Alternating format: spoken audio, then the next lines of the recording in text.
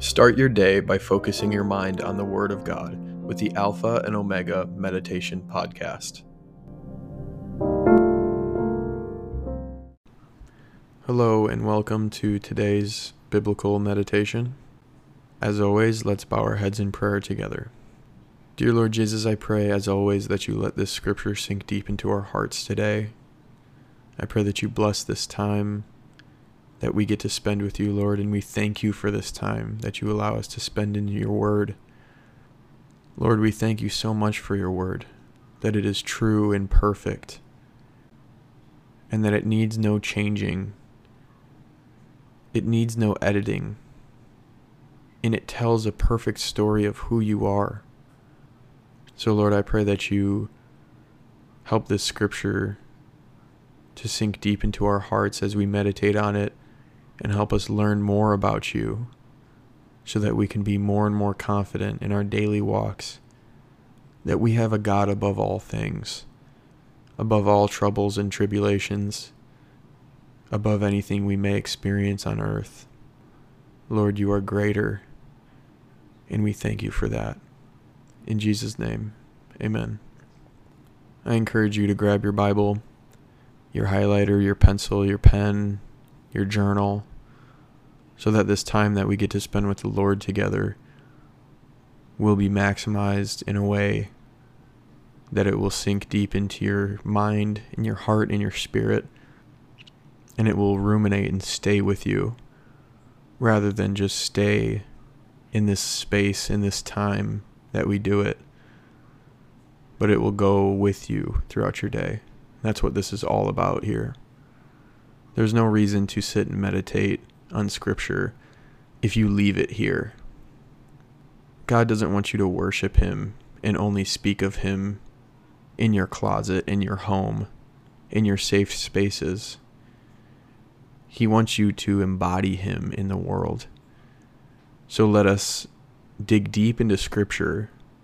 Let it change us so that we can live it out in the world and expand his holy church. The piece of scripture that we will be reading from today is a passage in John chapter 1. The verses are a little longer than we might normally do, verses 19 through 27. Hear the word of the Lord. And this is the record of John, when the Jews sent priests and Levites from Jerusalem to ask him, "Who art thou?" And he confessed and denied not, but confessed, "I am not the Christ." And they asked him, "What then? Art thou Elias?" And he saith, "I am not." "Art thou that prophet?" And he answered, "No." Then said they unto him, "Who art thou? That we may give an answer to them that sent us. What sayest thou of thyself?" And he said, "I am the voice of one crying in the wilderness, Make straight the way of the Lord, as said the prophet Esaias." And they which were sent were of the Pharisees. And they asked him, and said unto him, "Why baptizest thou then, if thou be not that Christ, nor Elias, neither that prophet?" John answered them, saying, "I baptize with water, but there standeth one among you whom ye know not. He it is who coming after me is preferred before me, whose shoes latchet I am not worthy to unloose." Your 10 minutes to begin meditating on this passage of scripture begins now.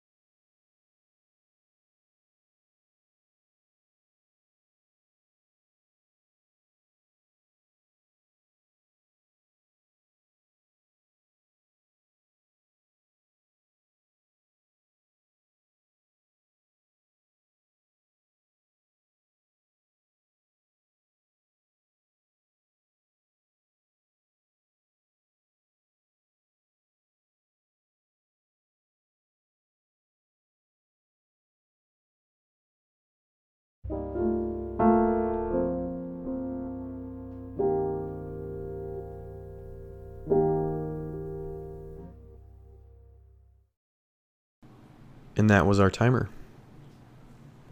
I pray that this time was a blessing to you. The reason that I wanted to meditate on this piece of scripture is because I've always loved the way that John talks about Jesus. Because John was known to be kind of crazy. He was a wild man living in the wilderness. And he's crying out, "Make straight the way of the Lord," fulfilling prophecy in the Old Testament written by Isaiah. And when they ask him, "Why are you baptizing then, if you are not Christ?" And he answers and says, "There is one who comes after me, who is preferred before me, whose shoes latchet I am not worthy to unloose." And he's saying that he's not even worthy to touch even the dirtiest part of this man, which would be his feet. And we see this over and over throughout Scripture. The woman washing Jesus' feet with her hair. It's just such a beautiful thing to see people throughout Scripture recognize where they line up in relation to Jesus Christ. And we can become so prideful in this life that we think we know better than God. And we may say that we don't think that, but do our actions prove that? Do we put his commandments above our desires? Do we put his wisdom above our own deceitful thinking? What we call wisdom. But is it really wise?